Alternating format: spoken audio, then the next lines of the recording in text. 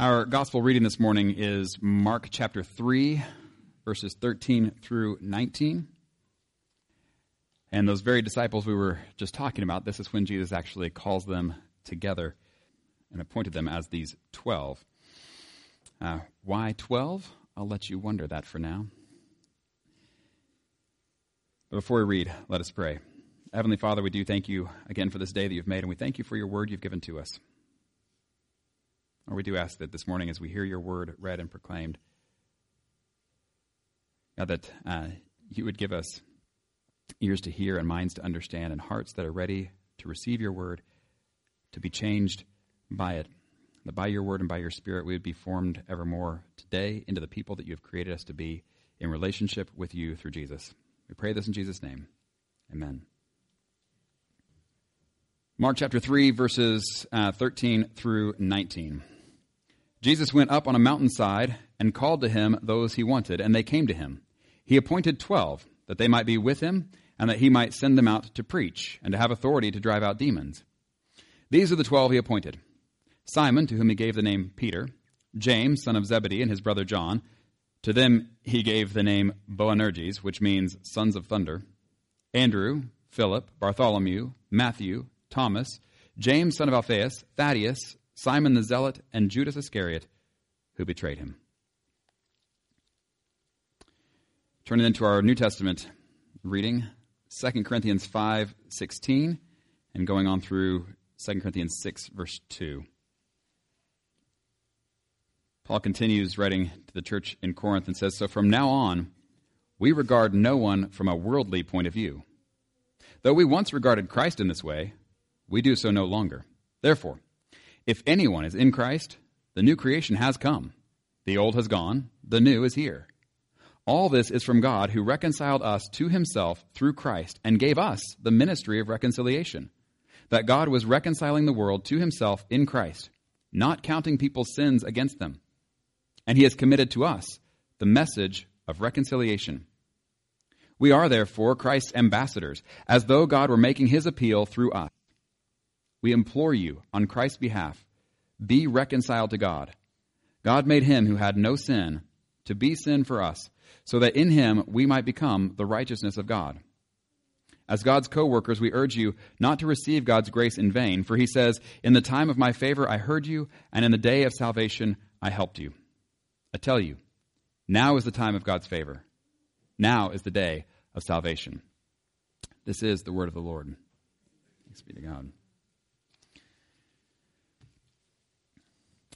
We have been reading through together the book of Genesis this year, and that's what I've been preaching from Sunday after Sunday this whole year. And if you have been following along, you know kind of how the story has gone. You also know that we have hit some pretty weird passages for Sunday mornings. A couple weeks ago, we hit one that was not at all appropriate for children, and so we had to do something different there. Today, it's another weird one, but in a very different way. This one, children are certainly welcome to stick around for. However, there are some of you who may be tempted about halfway through to just get up and walk out. I would encourage you not to do that. This is a part of the story that probably haven't ever heard preached before. This is Genesis chapter 36, and this is the family line of Esau. So you have Abraham, who has his son Isaac, who has two sons, Jacob and Esau, right? So far, so good. Well, we are about to learn more about Jacob's family in later weeks. But before we get there, we're going to pause and hear about Esau's family. And as you do so, the first thing, we'll make some observations about this, but the first thing I want you to know as we're going into this is that it's a long list of names. That is what it is, so just be ready for that. I don't want this to take you by surprise. But secondly, you may have heard long lists of names read before, things like war memorials or 9/11 memorials where the time is taken to actually read the names. And there's a reason for that. And the reason for that is because each name represents a person who has value and who has importance. And so we're going to go through. I could just say it's Esau's family and then just talk about it. We're not going to do that. We're going to read through the list of names. And I want you to be listening for those that you recognize. Probably aren't a lot of those. I want you to be, but also listen as those that the Bible records as a part of Esau's family, because this family and the individuals within it do have importance as people. Also, as always, when reading a list of names from the Bible, if you know somebody who's expecting a baby, these are good names to consider. Or maybe not. This is Genesis chapter 36, verses 1 through 43. I think I misprinted that in the bulletin. It says, "This is the account of the family line of Esau, that is, Edom. Esau took his wives from the women of Canaan, Adah, the daughter of Elon the Hittite, and Aholibamah, daughter of Anah, and granddaughter of Zibeon the Hivite, also Basemath, daughter of Ishmael, and sister of Nebaioth. Adah bore Eliphaz to Esau, Basemath bore Ruel, and Aholibamah bore Jeush, Jalam, and Korah. These were the sons of Esau who were born to him in Canaan. Esau took his wives and sons and daughters and all the members of his household, as well as his livestock and all his other animals, and all the goods he had acquired in Canaan, and moved to a land some distance from his brother Jacob. Their possessions were too great for them to remain together. The land where they were staying could not support them, both because of their livestock. So Esau, that is, Edom, settled in the hill country of Seir. This is the account of the family line of Esau, the father of the Edomites, in the hill country of Seir. These are the names of Esau's sons: Eliphaz, the son of Esau's wife Adah, and Ruel, the son of Esau's wife Basemath. The sons of Eliphaz: Teman, Omar, Zepho, Gatam, and Kenaz. Esau's son Eliphaz also had a concubine named Timnah, who bore him Amalek. These are the grandsons of Esau's wife Adah. The sons of Ruel: Nahath, Zerah, Shammah, and Mizah. These were the grandsons of Esau's wife Basemath. The sons of Esau's wife Aholibamah, daughter of Anah and granddaughter of Zibeon, whom she bore to Esau: Jeush, Jalam, and Korah. These are the chiefs among Esau's descendants. The sons of Eliphaz, the firstborn of Esau: chiefs Teman, Omar, Zepho, Kenaz, Korah, Gatam, and Amalek. These are the chiefs descended from Eliphaz and Edom. They were grandsons of Adah. The sons of Esau's son Ruel: chiefs Nahath, Zerah, Shammah, and Mizah. These were the chiefs descended from Ruel and Edom. They were grandsons of Esau's wife Basemath. The sons of Esau's wife Aholibamah: chiefs Jeush, Jalam, and Korah. These were the chiefs descended from Esau's wife Aholibamah, daughter of Anah. These were the sons of Esau, that is, Edom, and these were their chiefs. These were the sons of Seir the Horite, who were living in the region: Lotan, Shobal, Zibeon, Anah, Dishan, Ezer, and Dishan. These were the sons of Seir in Edom. The sons of Seir in Edom were Horite chiefs. The sons of Lotan: Hori and Homam. Timnah was Lotan's sister. The sons of Shobal: Alvan, Manahath, Ebal, Shepho, and Onam. The sons of Zibeon: Aiah and Anah. This is the Anah who discovered the hot springs in the desert while he was grazing the donkeys of his father Zibeon. I knew you were curious. The children of Anah: Dishan and Aholibamah, daughter of Anah. The sons of Dishan: Himdan, Eshban, Ithran, and Keran. The sons of Ezer: Bilhan, Zaavan, and Akan. The sons of Dishan: Uz and Aran. These are the Horite chiefs: Lotan, Shobal, Zibeon, Anah, Dishan, Ezer, and Dishan. These are the Horite chiefs according to their divisions in the land of Seir. These are the kings who reigned in Edom before any Israelite king reigned. Bela, son of Beor, became king of Edom. His city was named Dinhabah. When Bela died, Jobab, son of Zerah from Basra, succeeded him as king. When Jobab died, Husham from the land of the Temanites succeeded him as king. When Husham died, Hadad, son of Bedad, who defeated Midian in the country of Moab, succeeded him as king. His city was named Avith. When Hadad died, Samlah from Masrekah succeeded him as king. When Samlah died, Shaul from Rehoboth on the river succeeded him as king. When Shaul died, Baal-Hanan, son of Akbor, succeeded him as king. When Baal-Hanan, son of Akbor, died, Hadad succeeded him as king. His city was named Pau, and his wife's name was Mehetabel, daughter of Matred, the daughter of Mezahab. Yeah. These were the chiefs descended from Esau by name, according to their clans and regions. Timnah, Alva, Jetheth, Oholibama, Elah, Pinon, Kenaz, Timan, Mibzar, Magdiel, and Aram. These were the chiefs of Edom, according to their settlements in the land they occupied. This is the family line of Esau, the father of the Edomites. Okay. And as I have continued to joke throughout this series, we get to an end of a passage and I say, hey, go and do likewise. This is, and I make that joke week after week, not every week because I know you get tired of it, but to make the same point, which is we so often think that everything that is written in the Bible is something that is written for us to copy. And as we've been reading this, hopefully that running joke has made the point again and again. It's not all there for us to copy. It is all there for us, but not just to be copied as such. And how would you even copy this? Please don't try. So, but it is for us. And so now the question is, how in the world is this for us? Is there anybody this morning who showed up today because you were just really, really dealing with a situation in your life and you're like, if only I knew who the descendant of Oholibama was, then I would be able to make this life decision? My guess is nobody. And yet, here it is. This is for us, and we do believe this is the Word of God for our benefit. And so the question is, how?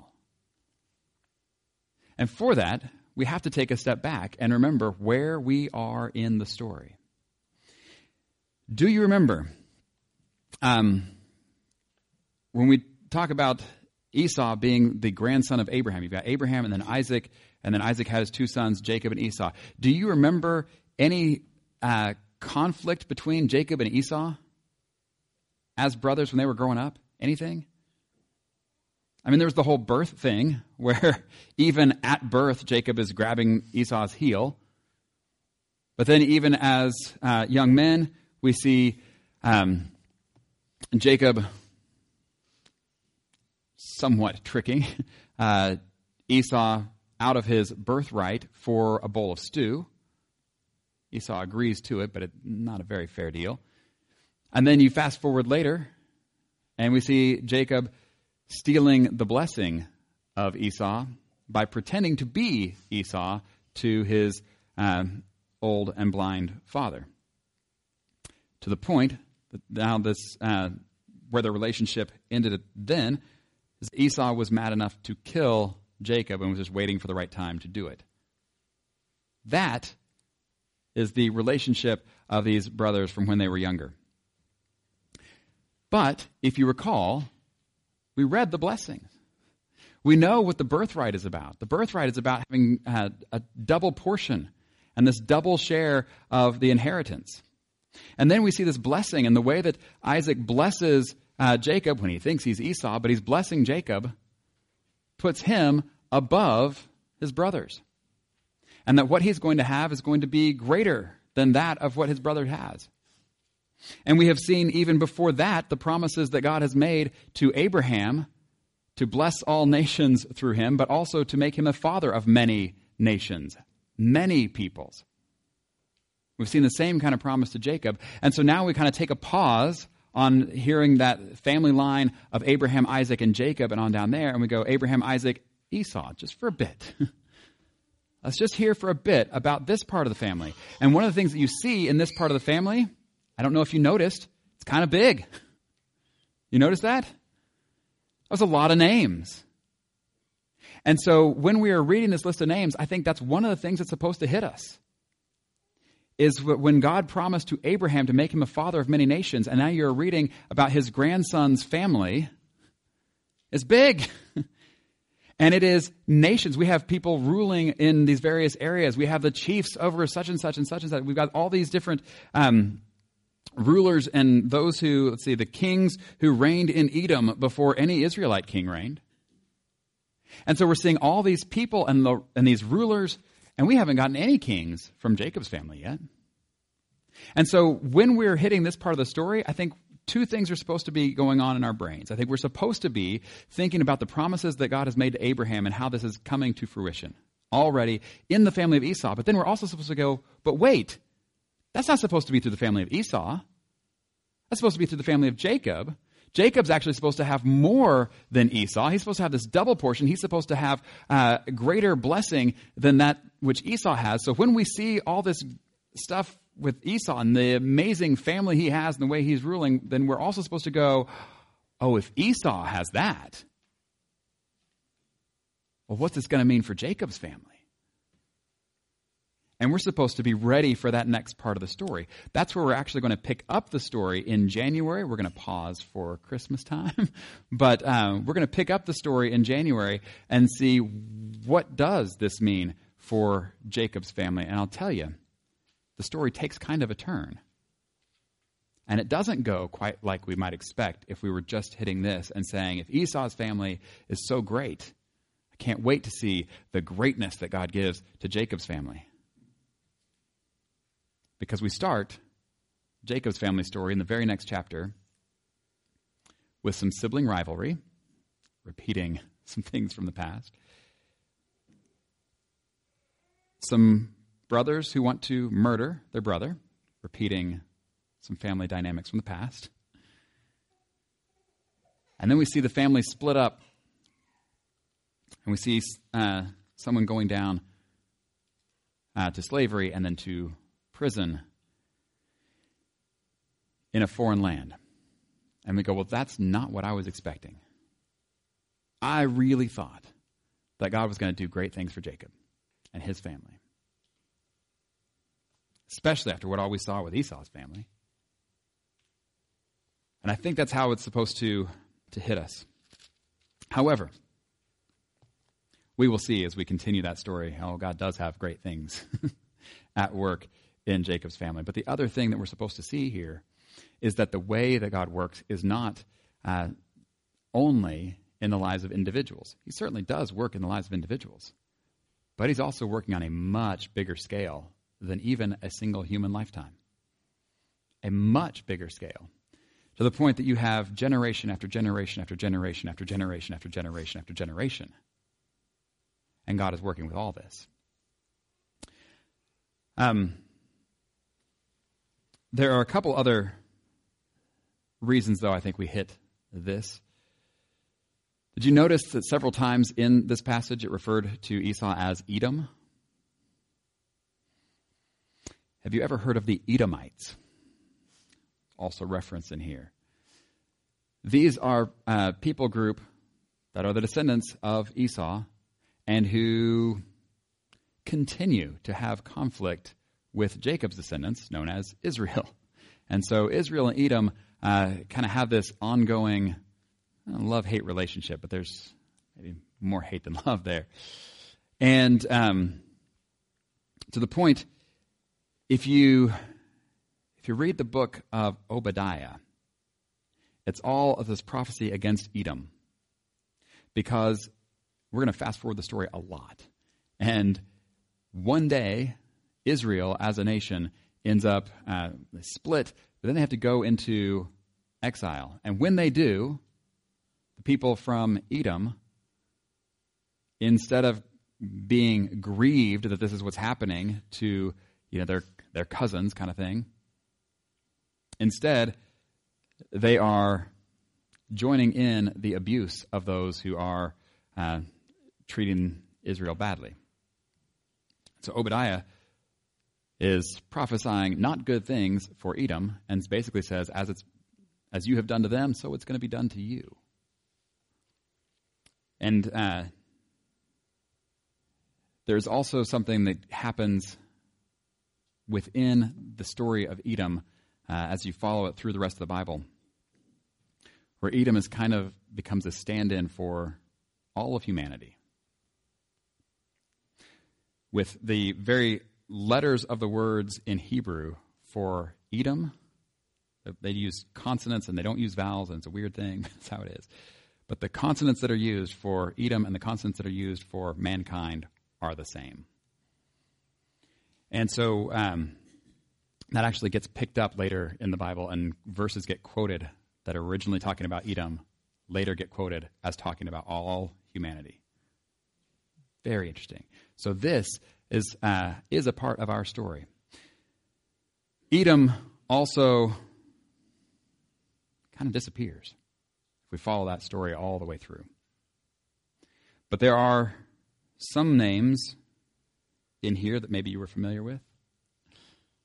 But there's another name. When you come from Hebrew into Greek, the Edomites, there's language stuff happens here. And you end up going from calling them Edomites to calling them Idumeans. You can kind of hear it, can't you? Edomite, Idumean. It's spelled differently, but when you're saying it, it makes sense. It's the same people. And one of the most famous Idumeans, or Edomites, is Herod the Great. The Herod who was the Herod when Jesus was born. So as we are quickly turning the corner from Thanksgiving to Advent and looking at the coming celebration of the birth of Jesus, we think about what does this family line of Esau have to do with that? Very much. Very much. But there's another part. We just read Mark 3 a little bit ago. And I mentioned the number 12 and was going to make you wait to find out why Jesus calls 12 disciples. And this has to do with the 12 tribes of Israel. As Jesus is starting this kingdom of God in a new way. But just before what we read there, if you go verses 7 and following, it says, Jesus withdrew with his disciples to the lake, and a large crowd from Galilee followed. When they heard about all he was doing, many people came to him from Judea, Jerusalem, Idumea, and the regions across the Jordan and around Tyre and Sidon. And if you know kind of your geography in this area, that's kind of hitting all these different areas around. So all these people are coming to hear Jesus and to see what he's doing and what he's about. And one of the places it says that people came from is Edom, these descendants of Esau. The descendants of Esau who, yes, had the prophecies from Obadiah against them, and yet here they are once again, kind of representing people everywhere and coming to check out Jesus. This is, I think, part of what's going on in this chapter that is for us, is seeing how the good news of Jesus is for everybody. Because there's another part of this that we haven't talked about yet. This was that one part of the story that wasn't really a list of names, and not the part about the guy I find in the hot springs. That's just cool. But this is the part that came earlier, when it said that Esau took his wife. This is verse 6. Esau took his wives and sons and daughters and all the members of his household, as well as his livestock and all his other animals and all the goods he had acquired in Canaan, and moved to a land some distance from his brother Jacob. Their possessions were too great for them to remain together. The land where they were staying could not support them both because of their livestock. So Esau, that is Edom, settled in the hill country of Seir. In other words, why is it that Edom is where it is? Why did Esau settle where he settled? And it says it's because Jacob and Esau each had too much stuff to be able to stay together. So then the question is that a good thing or a bad thing? This is a similar thing to what we had already seen happen with Abraham and Lot. Do you remember? They are in the land, and the land can't support them. And so they go their separate ways. And you see Lot actually end up going to about the same place where Esau is going right now. We're replaying history. And what happened when Lot left Abraham and they went their separate ways? He ended up in Sodom. And later Sodom and Gomorrah are destroyed and he has to flee. It doesn't go well.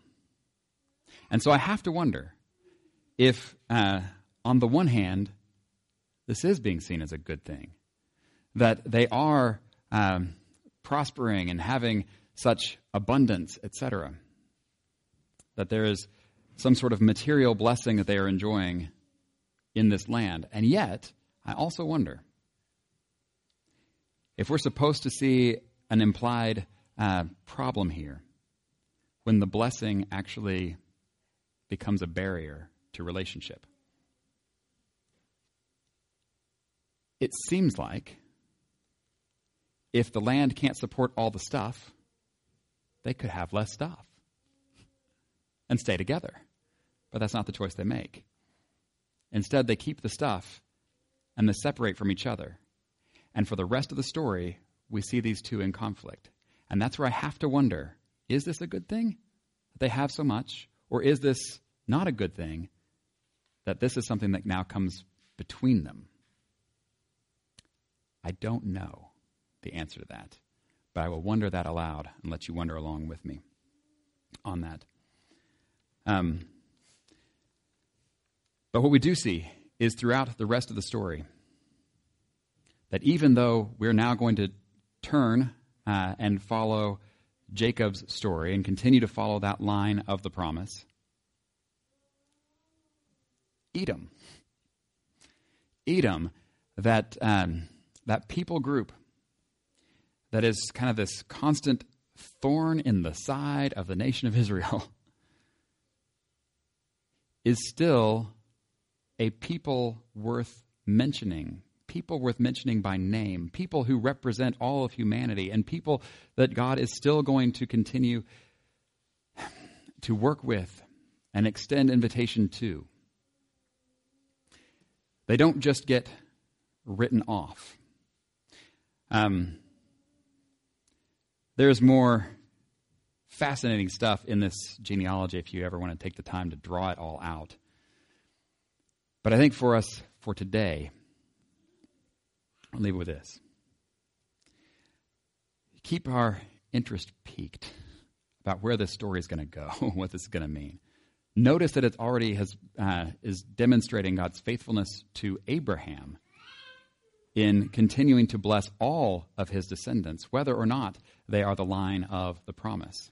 That God continues to work with all peoples, whether or not they are part of his chosen people. And then also, let's look at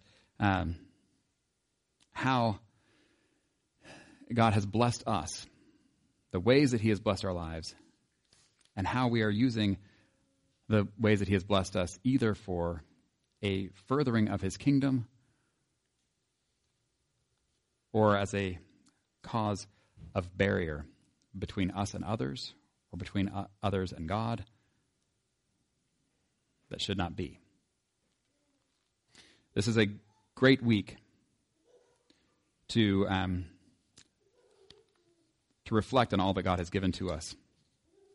But it may also be a good week to reflect on how we are using what he's given us. In the name of the Father, the Son, and the Holy Spirit. Amen.